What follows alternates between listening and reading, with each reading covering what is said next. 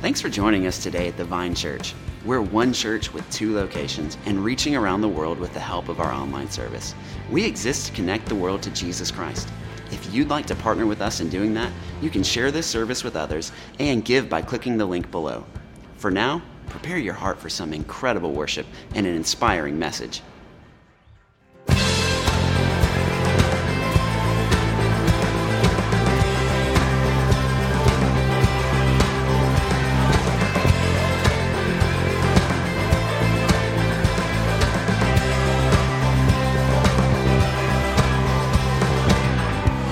The darkness running high, you bring the broken back to life. Only you can, only you can. You set me free from every chain, you fill my heart with songs of praise. Only you can, only you can. Jesus, you're the only reason that I'm even breathing. I am wide awake. My heart beats only for your glory. My hands reach up for you to hold me. My soul sings, Father, you are holy. My feet taste to your love. Every beat is calling, every beat is calling out your name.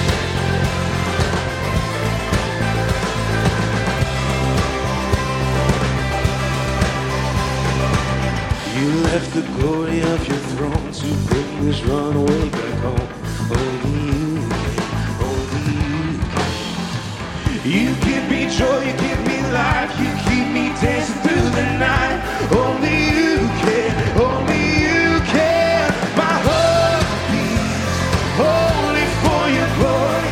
My hands reach up for you to hold me.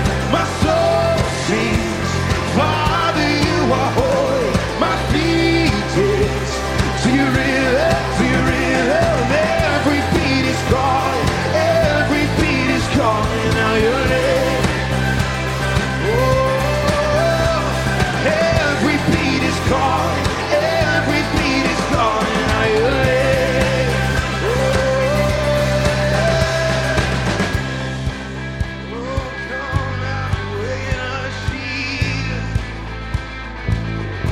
Listen, Jesus, Jesus, you're the only reason that I'm even breathing. I am wide awake. You're moving, your freedom is consuming. I feel you rushing through me. I'll never be the same. My heart beats only for your glory. My hands reach up for you to hold me. My soul sings, Father, you are holy. My feet take to your real love, to your real love. Every beat is calling, every beat is calling out your name. Oh, sing every beat. Oh, every beat is calling, every beat is calling out your name. Oh, every beat is calling, every beat is calling out your name.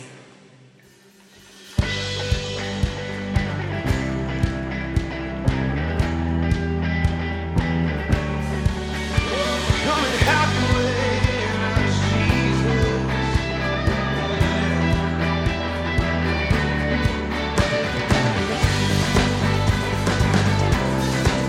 Oh, we worship you this morning.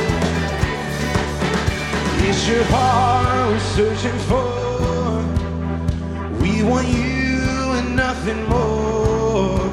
So let your glory fill this place. Oh, we're alive in your presence. Sing, it's your heart. It's your heart we're searching for. We want you and nothing more. So let your glory fill this place. And we're alive. We're alive in your presence. Oh, sing, we surrender. And we surrender all to you. Do what you want to. Do what you want to.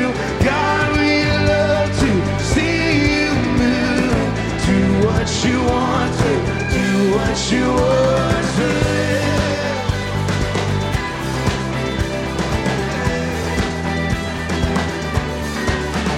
We are standing in your light, and our hearts are open wide. Sing, let us see more than before.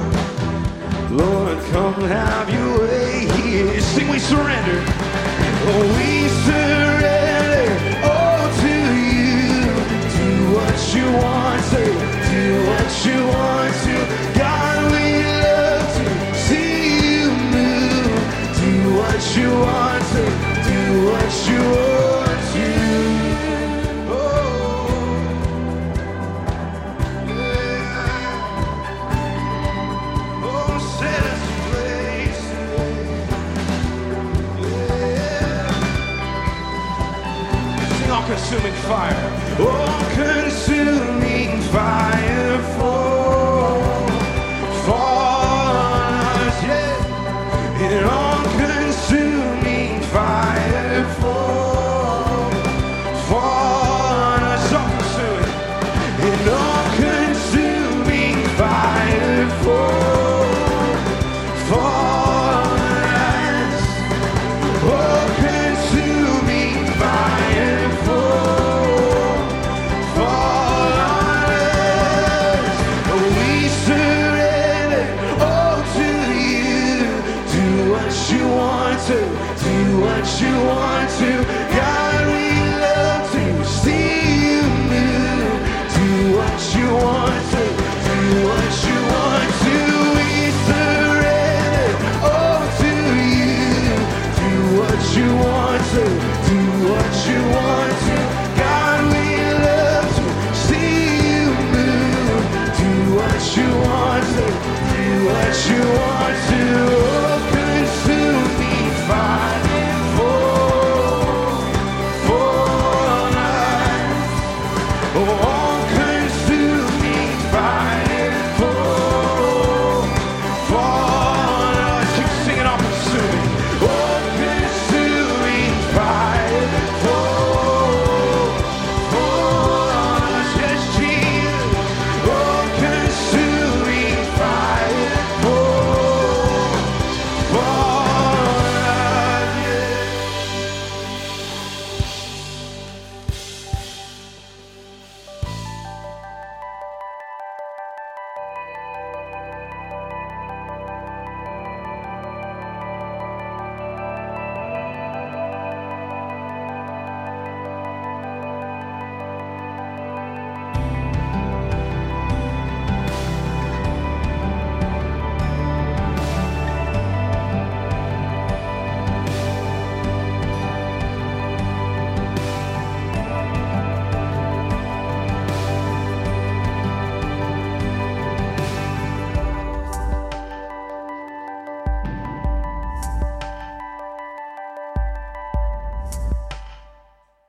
Well, how are you, church? You good? Hey, it's good to be with you guys this morning for a couple of reasons. But before we get to those reasons, I just want to say a special welcome to any of our first-time guests. If I haven't had a chance to meet you, I'm David Walters. I have a privilege of being one of the pastors here at the Vine Church, and it is a privilege to be with you in this series today. It's been a good weekend so far, and we're praying that that God shines a little bit more grace upon Atlanta as the Falcons take on the Aints today. And so we'll get you home in plenty of time to get ready for that game. It's been a good weekend from a sports standpoint. The Braves, I think it's maybe the first time in the history of the Vine that we could say that the Braves have clinched the Eastern Division. So how many of you are Braves fans out there? Yeah? Okay. And at the same time, UGA is 4-0. I mean, that's two things have worked together. Yeah, so there we go. And that's about all we can say for Atlanta. As far as sports this weekend. Anyway, it's great to be with you guys. And this morning's already been an awesome morning. We had someone at our 9:15 service here, and then, of course, at our 10 o'clock service who trusted Jesus Christ as Lord and Savior of their life for the first time. And so we want to celebrate that. And that just lets you in on a little bit of the kind of the potential of this morning as we carry on a conversation that we started a couple of weeks ago in this Heromaker series. If you're here for the first time, we've got our services online. You can go back and check those out about a little bit later. It's not going to help you out for today. And so just to kind of remind all of us of what we're aiming for in this series is that whether it's your personal independent life that's kind of, I wouldn't say separate from your spiritual life and our spiritual journey together, or our spiritual journey together, God has a preferred future for us. There's no doubt that there is a plan and a purpose for our lives. We call that a preferred future. And what we're discovering through this series is that in order to experience that preferred future, we really need to step out of a hero role and step into a hero maker role. And our culture is fascinated with heroes. We all want to be the hero of the story. And the reality is that when it comes to God's preferred future for our lives individually and collectively, God's calling us to be hero makers, where we point people to the ultimate hero, and that's God, and where we ultimately make heroes of other people. And we're discovering kind of how that takes place through 5 characteristics. Each week we're taking a look at one of those characteristics. We talked about the first week how hero makers had a multiplication mindset. We thought and we think bigger than we can think for ourselves. And so we challenge everybody just to offer a prayer to God. God, what is your dream for our life? And if we could come up with that and we could write it down, and on our own and in our own power, then it was probably too small. And so we wanted God to expand that. And we've been hearing stories, and we'd love to hear your stories about that dream that you wrote down on that dream napkin. Last week, we talked about how hero makers were permission givers. They saw the potential in other people. They shared in responsibilities, and then they sent people with authority. And we've been hearing encouraging words about how those words of encouragement, those notes of encouragement through the IC and U notes have been powerful this week. Today, we're going to talk about a third characteristic of hero makers, and that hero makers are people who multiply themselves through others. Hero makers are people who multiply themselves through others. It's well known and documented if you've been around me for any amount of time personally or like pastorally, professionally, that I love sports. I love sports, and growing up, basketball was my favorite sport. And last week we kind of introed the message with a little basketball illustration. I don't know what Pastor Andrew said at this campus last week. I know what I said over at the Flowery Branch campus last week, and that was that growing up in the 80s in Atlanta, you only really had one sport that you can cheer for, and that was basketball, because we had the human highlight film, Dominique Wilkins. All the other sports teams were just bad. And so it's hard to be a fan of any of the other sports. I loved basketball, played basketball, started playing in 5th grade. Believe it or not, I was the center on my team. I was the tall dude, which is kind of hard to imagine. Yeah, it's amazing to see how puberty is the great equalizer when sports come around. And loved basketball throughout middle school. Got the opportunity to play on my 8th grade basketball team, Lawrenceville Middle School. Any other Crusaders out there? Where was that? Hey, bring it. All right, Crusaders in the back. Yeah, so made the 8th grade basketball team. I had an English teacher who was new to Lawrenceville Middle School. His name was Mr. Zoll, and Mr. Zoll actually coached. He was the assistant varsity coach of basketball at Berkmar High School. We have any Patriots that are out there? Yeah, I didn't think so. Oh, okay, we do. All right, sorry. Anyway, so...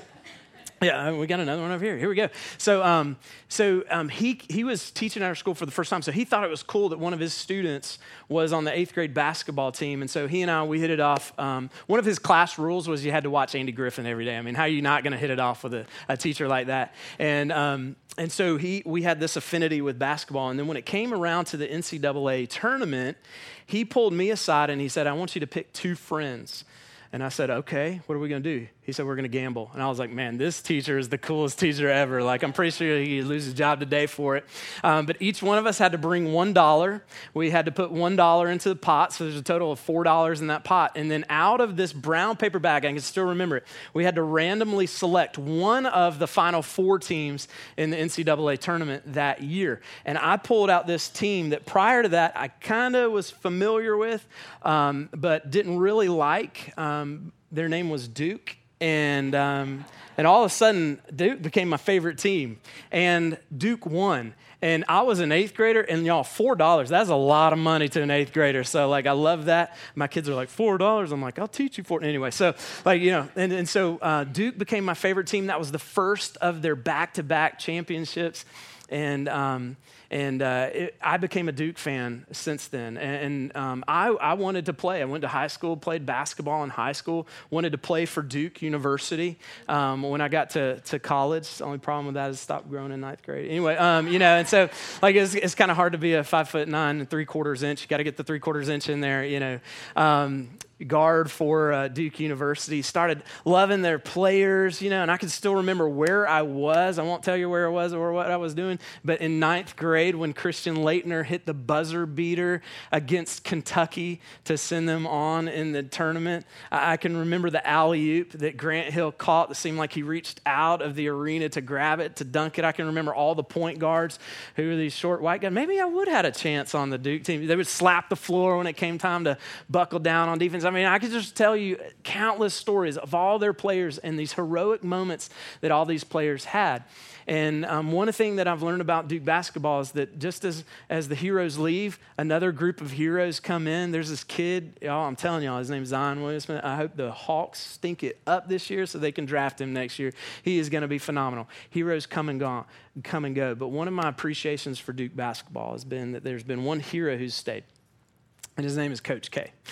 Coach K is one of my heroes, and the reason that, there he is, thumbs up, everybody. And Coach K is one of my heroes because he's a hero maker. He's a hero maker. He makes these players into heroes. Just a few stats for you. In addition to being an all-time winningest basketball coach in men's basketball, he has won 5 national championships, 14 ACC championships. He's made heroes out of players to the tune of 71 NBA players, 36 All-Americans. He's coached 11 National Players of the Year. He was an assistant coach with the Dream Teamers. Y'all remember the original Dream Team of Michael Jordan, Larry Bird, Magic Johnson. He was an assistant coach on that, and then over the past couple of years in the Olympics, he's been the head coach of that. But one of the things that I think is fascinating to me as his heroes that he's made have come and gone from a playing standpoint is that he even goes beyond that to his coaches. And one of the things that separates him, I believe, from all other coaches is that he's got a deep bench, not of players, but of former players who have come back to coach with him. And we got a picture here, and I love this picture because sitting next to him are 3 former players, one of which who has gone off to be the head coach at another team and had a successful run, but has come back, and everybody thinks he's going to be the heir to coaching at Duke. But then he's bracketed on the end with former players. He's a hero maker because he has multiplied himself through others. He multiplied himself through others. And hero makers, whether we're talking about sports, whether we're talking about secular business, or we're talking about spiritual life, and maybe the combination of all of that, they're hero makers. Instead of wanting to be the hero, they want to make heroes of others and ultimately point everyone to the ultimate hero, and that's God. Now, I know that not everybody in this room is a sports person, so I'll just borrow another example from kind of secular business, and that was Steve Jobs. Of course, Steve Jobs is no longer with us, but when he was with us, he had such a passion for developing heroes of others and kind of multiplying himself through others that he started this thing called Apple University. And Apple University had the ability to identify young entrepreneurs and then to equip them with what they needed to go out into the world and carry on this entrepreneurialism that is needed to move the world forward and to progress. So you see all of these examples that are around us, and you can name other coaches, you can name other business leaders, but ultimately we've got the greatest example of a hero maker, and that's Jesus. As we know that he's the greatest hero that's ever walked the face of the earth, and he's the greatest hero maker that has ever walked the face of the earth. And he multiplied himself through others. And what we're going to discover today is that there are 3 qualities of multiplying yourself through others that Jesus had that we need to take on if we want to be if we want to be hero makers in individual life and then in corporate life, whether that's outside of faith or in the context of faith. And so we'll take a look at those qualities. We'll take a look at those qualities together this morning. The first quality of a hero maker that multiplies themselves through others is that a hero maker shares what they know. If you're taking notes, you might want to write that down. Hero makers share what they know. Jesus shared what he knew. I mean, all the time throughout his ministry, we see that he's constantly teaching people. He's teaching people in crowds of thousands and crowds of hundreds, and even in smaller crowds of just a few dozen. And then his core group of about 12 men and a few women, he was constantly sharing what he knows. And you don't have the pressure of sharing what you know like Jesus shared, because Jesus knew everything. I mean, he cheated a little bit. We believe that that Jesus was God in the flesh. So being God in the flesh, he's going to know a little bit. And that might sound crazy to you. You're not responsible for knowing everything, but you are responsible for sharing everything that you know. And Jesus shared everything that he knew in a way that everyone could understand what they needed to know. And I think that really you could just kind of sum everything that we need to know down to three things that he shared with people. And the first thing was this, that the kingdom of God, that is life where God reigns and rules in our life. He's the center of our life. He's the king of our life. The way that he does that is through a personal relationship, that is available to all people. And Jesus had a radical message 2,000 years ago, and it's actually still radical today. When you think about most of the strife that we have in the world is built kind of around religion, he had a radical message, and that was, it doesn't matter what rules you follow. In fact, you can't follow enough rules to earn your way into this personal relationship with God where God rules your life. And so being in the kingdom of God and having a personal relationship with God, it's not dependent on any kind of religion.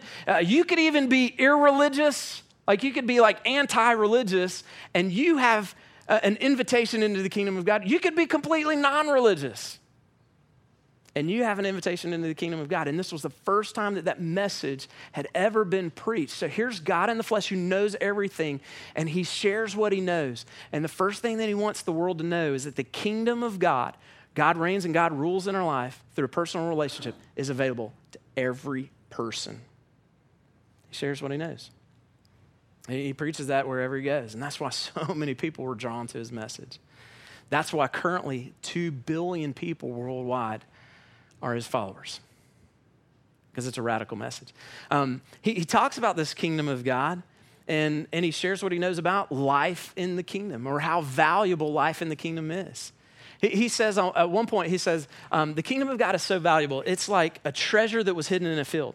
And there's this guy who goes out in this field. I don't know if he was trespassing on somebody else's field or what, but he goes out in this field and he finds this treasure. And this field's for sale, so he goes home and he sells everything that he has so that he has enough money to buy that field because he knows that there's treasures in it. That's how valuable the kingdom of God is. He says the kingdom of God is more valuable than like any kind of precious jewelry that you can think of, even a pearl.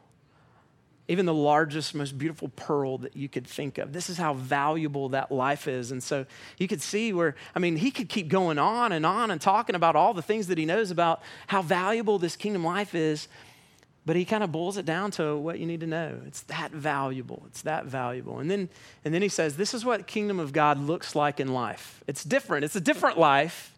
It's a different life. In kind of non-kingdom of God life, when we view other people, we view them as an object of our pleasure. We kind of make the world center around us. And so other people, they exist like for our pleasure. And so we make other people the object of our pleasure. But in the kingdom of God, we exist for the purpose of other people. And so instead of making other people the object of our pleasure in our thoughts and maybe in our actions towards them, we can actually love and serve them, and we can even do that for our enemies. That's a different life in the kingdom of God. He says it's a different life in the kingdom of God to where, like religion, the thoughts of religion might weigh you down and burden you with all kinds of rules and expectations, thou shalt and thou shalt not. And Jesus says, hey, kingdom life, really, kingdom life is when you come to me and you rest in me and you take on my yoke. And my yoke, it's easy. My yoke, it's light. And so you see Jesus, he's just sharing what he knows throughout his ministry. And then you see him share this with his disciples, and they share it with other people. One guy that he shared it with in kind of a weird way was this guy named Paul. If you're new to church, you're not familiar with church, there's this guy named Paul who wrote the majority of what we call the New Testament in the Bible. He was a church planner. He started a lot of churches directly and indirectly in his life. But before he was a church planner, he was a persecutor of the church. He was a church persecutor. He actually ordered the killing of Christians. But he had this radical moment, this experience where he encountered the resurrected Jesus.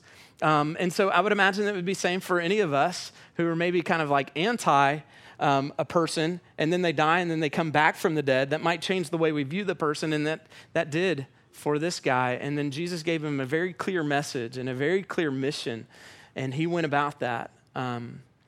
And he went about that in pouring his life into other people, multiplying himself through other people. One of those guys is Timothy. And listen to what he writes to Timothy. 2 Timothy chapter 2, verse 2. If you're taking notes, if you've got your Bible, you've got a Bible app, you could go there. We've got the words on the screen. This is Paul writing to this young minister named Timothy, and this is what he says. And what you have heard from me in the presence of many witnesses, entrust to faithful men who will be able to teach others also. Heromakers multiply themselves by sharing what they know. And here you have, in that one verse, 5 generations. Jesus shares it with Paul. Paul shares it with Timothy. Timothy is to share it with a few faithful men, and those men to other people that they would teach. 5 generations of sharing. And if we were to count generation from generation, you're in this room because somebody multiplied themselves by sharing what they know with someone else. Whatever you know about Jesus, whatever you know about faith is a result of somebody sharing what they know. You don't have to share everything. You don't have to know everything, but you need to share everything that you know. That's what Heromakers do. They do that in their jobs. They do that in their faith. They multiply themselves by sharing what they know.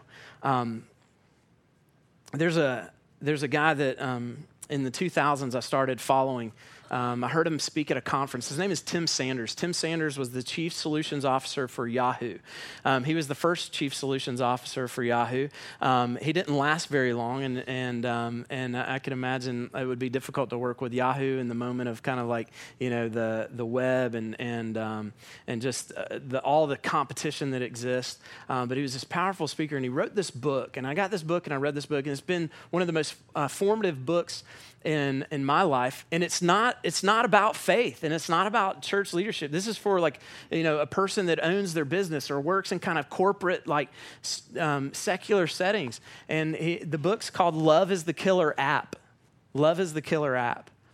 And what he talks about in that book is how successful CEOs and successful directors of organizations, of prominent businesses, profitable, growing businesses, have this pattern to where they share what they know.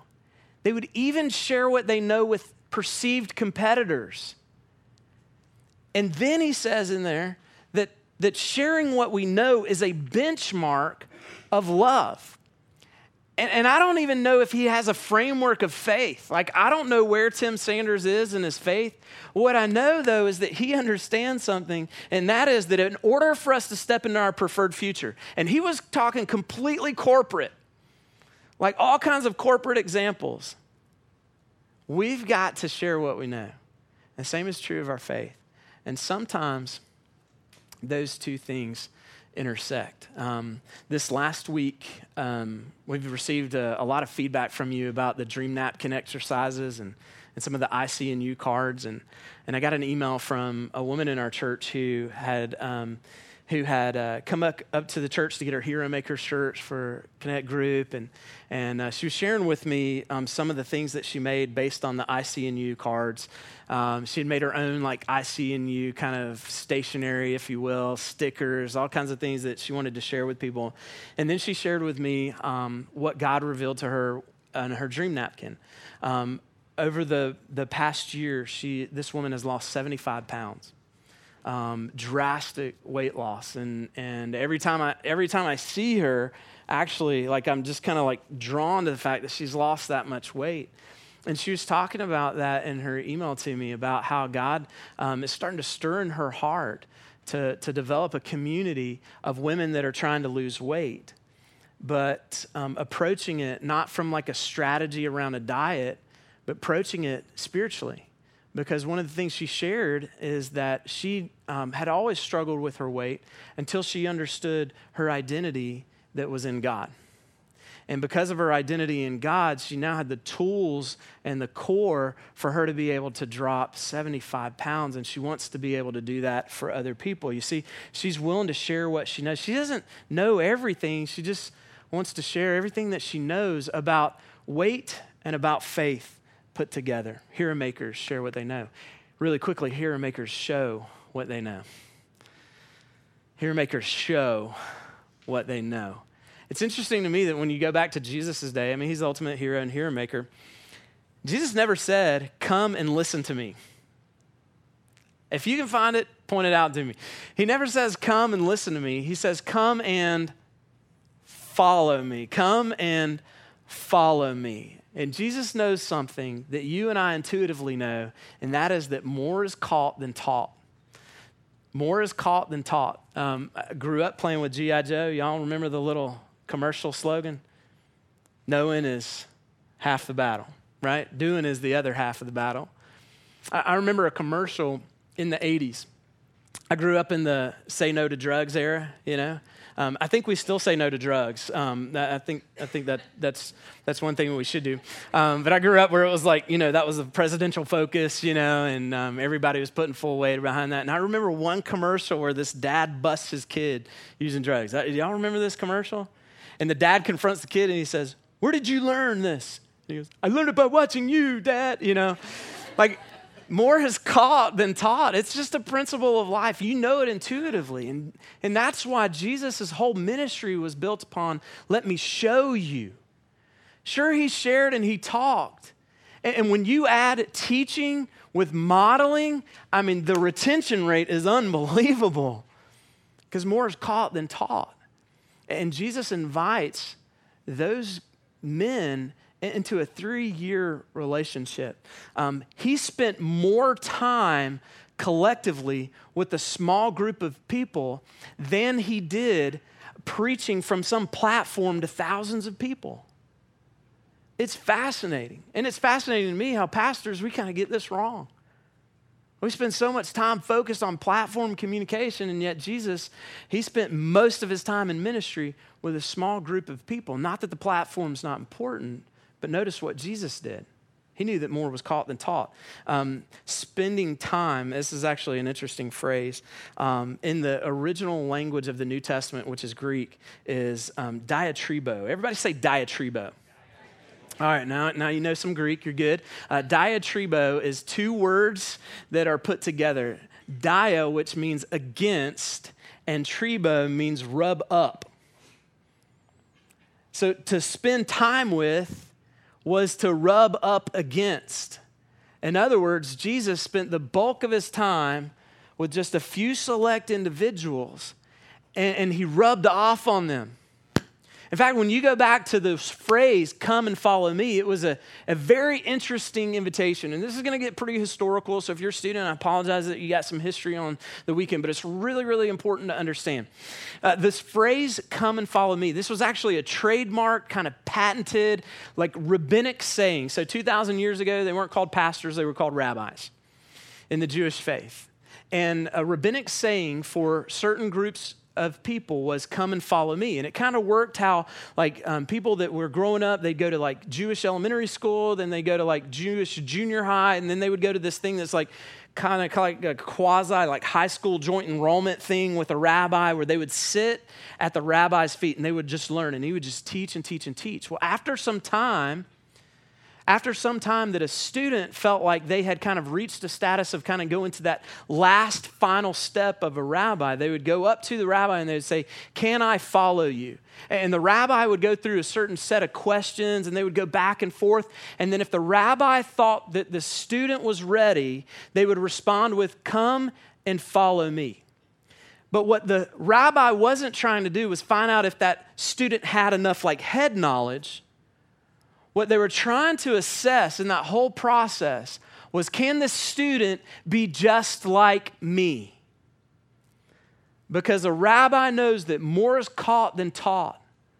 And so the calling, when Jesus says, come and follow me, and if any of you have ever heard in your heart Jesus stir those words in you, come and follow me. And maybe you were 8 years old and you prayed a prayer and you raised a hand and you walked an aisle and you got baptized. Or maybe it's today. When you hear God saying, come and follow me, it's more than just a call to come and learn some knowledge. It's the call to come and be just like Jesus. And what's beautiful about that is that Jesus believes the entire world has the potential in them to be just like him, just as he did with those 12. But it was an invitation to come so that he could show us what it means. And if you see Jesus' ministry, he took his disciples everywhere he went for 3 years. And when he prayed for people to receive healing, they were there. He showed them. When he taught about how this kingdom of God was available to all people, he was showing them by interacting with people that previously were kind of considered scandalous, they were sinful, not to be associated with. And then ultimately, he ended up showing that our call is to serve and to love others. He served his disciples by washing their feet. That was something that only slaves would do. He showed the entire world his love by dying on the cross, like taking on the sins of humanity so that we could be connected with God. Like he showed us. And Heromakers, they show what they do. And it's true of faith. It's true kind of like outside the context of faith. I don't know where you are. You're a student, you're a teacher, maybe you're an employee, an employer. It's the same and everything. And it's the fall, and it wouldn't be a Sunday in fall without an obligatory UGA reference, okay? So here it comes. I couldn't be happier with our head coach than Kirby Smart, although that was questionable in the fourth quarter yesterday, okay? So he's brought something to UGA that I've never seen in my lifetime, 41 years. It's been incredible to watch. But it's interesting that when he talks about what he wants and why they've been successful, he references the process. And he learned the process from Alabama. He learned the process from perhaps the greatest coach of all time, Nick Saban. I mean, maybe surpassing Bear Bryant. I know if you're an Alabama fan here, I mean, that could be like heresy, but hey, welcome to the Vine, right? So he learned it from him. And Kirby's different, at least in kind of short-term immediate success in a head coaching job than any of the other disciples from the coaching tree of Nick Saban. None of his other disciples have ever had the amount of success that Kirby's had in recruiting an on-field performance in the way that he has in such a short amount of time. And I think what you could say is that the reason is because Kirby spent more time with Nick Saban than any other assistant he's ever had. 9 years he spent with him. He learned from him. But more is caught than taught. And he learned what to do when you're walking down the hallway, not to waste a minute, but to get on the phone with a recruit and talk to them about how their weekend went. I mean, more is caught than taught. And faith and your family and life. More is caught than taught. Show what you know as a hero maker. And then finally, send out with authority. And we won't hang out here long. This is where you've shared what you know, you've shown what you know, and you've done it enough times to where you can send a person out to do what you've been doing. You multiply yourself through others, whether you're a basketball coach, whether you're a tech genius, or whether you're a person of faith and a person in a family. Heromakers send people out to do what they've done. Jesus did this with his disciples. Another patented trademark phrase for rabbis who felt like their disciples had spent enough time with them that they have become enough like them to where they could go out and teach others to do the same was to go and make disciples. And Jesus says that at the end of 3 years with his disciples. After he died and came back from the dead, he said, go and make disciples of the entire world. It's the kind of completion of a hero maker when it comes to multiplying itself. They would send a person out. As a staff, we kind of have a model, a mantra of doing this. We've got 4 phrases that we want to kind of equip people with so that they can go out and do the same. They're really easy. Hey, if you work in business, if you're a teacher, if you're a coach, if you're a person of faith, write this down. These are real interesting. Four things, really easy. I do, you watch. I do, you watch. Second thing, you do, I watch. You do, I watch. The third thing is someone else does, or you do, someone else watches. You do, someone else watches. And then the fourth thing is someone else does, you watch. This is what it means to share and show and then send. That person is then equipped to be able to go out. And this is what Jesus did. And throughout his ministry, he would say, hey, watch what I do. Come and follow me. Be just like me. Then he would say, hey, we're going to do a little experiment. You go out, then come back and we'll evaluate. And then you go out and you bring some other people. And then those people, they go out. And that's how a movement happened. A movement happened this morning. I walked through these doors, and the production team and the band, they're already here. They get here really early, so you and I we can have a distraction-free worship environment. Aren't you grateful for them getting here like super early in the morning? That's awesome. And it's done with excellence. And then we've got some awesome people that are in the corners of the room, and they use these cameras for a number of reasons. One, because we have a pole right in the middle of the room, and it could be distracting depending on where I'm standing for people. Because we have a nursing room for moms so that they can participate in worship service if they're nursing babies.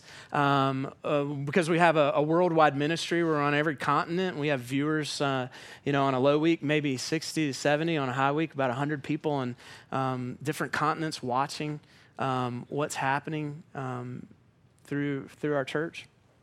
And I walk in this morning and I noticed that we had 2 people in this back left station, and not to embarrass them in any way, but everybody just look all at once to the back left corner of the room, right? Yeah, so no pressure. So I walk in and that's Taylor who's sitting at the camera, and that's Hannah that's standing next to her. But when I walked in the room, Hannah was actually in the chair and Taylor was standing next to her, and the band was doing it, and they were going through the motions. You see, Hannah signed up a couple of weeks ago to join the production serve team.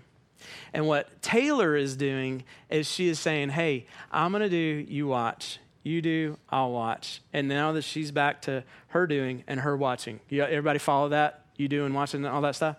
And it just hit me when I walked in the room. This is a hero maker in motion, in process. Taylor, who is showing and sharing what she knows, who is then partnering and saying, hey, now you do it and I'll watch. And then probably next week or a week after that, Hannah's going to be up there all by herself. No pressure, okay? No pressure. It's just going to be broadcast all over the world.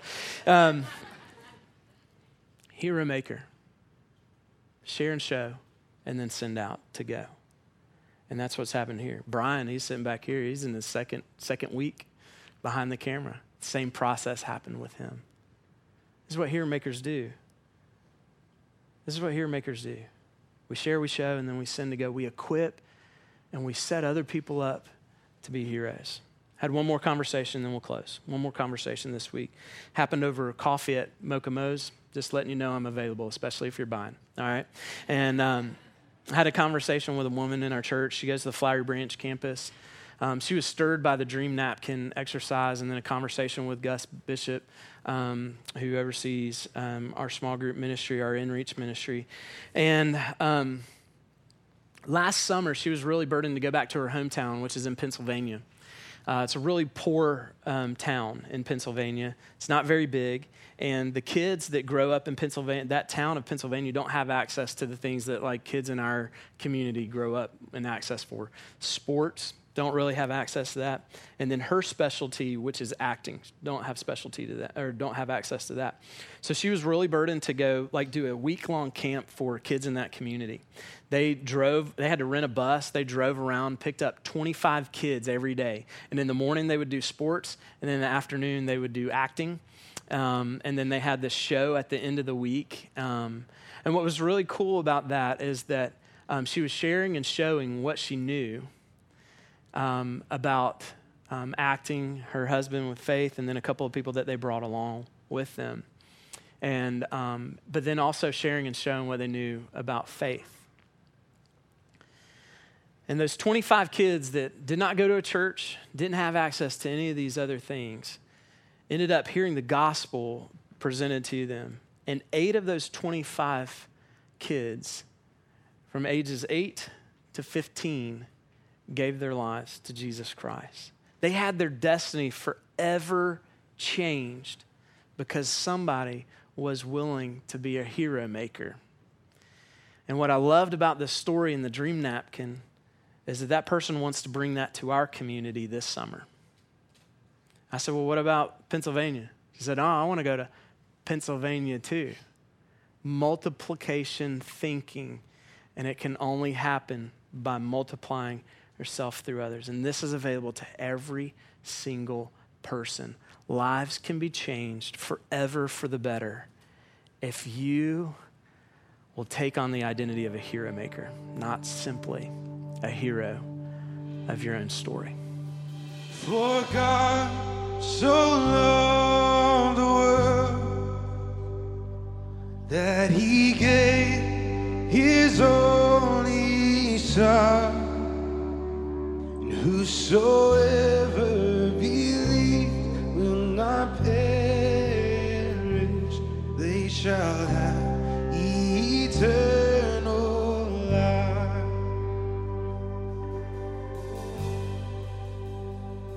And I shall hold to the cross, I shall hold to God alone, for his love has salvaged me, for his love has set me free. Sing for God, and for God so loved the world that he gave his only Son.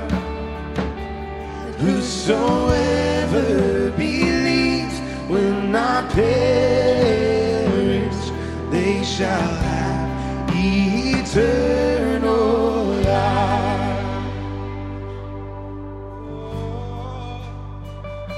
And I shall wait upon the Lord, and I shall wait upon his word. Sing by his grace, and by his grace I am released, and by his grace I am redeemed. Let's sing for God.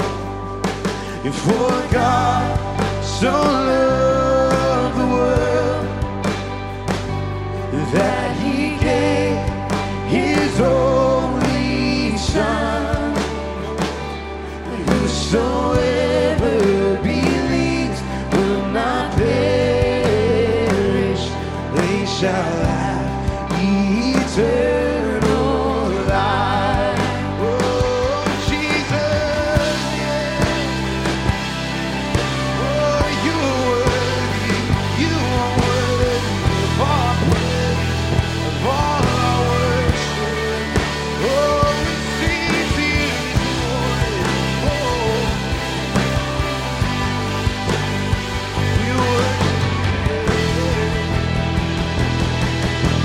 Let's sing by his precious blood. And by his precious blood I have been set free for the glory of Jesus' name. Sing, I surrender all. Oh, I surrender all now to Christ alone. In Jesus I am saved. Sing by his blood. And by his precious blood I have been set free for the glory of Jesus' name. Oh, we surrender, and I surrender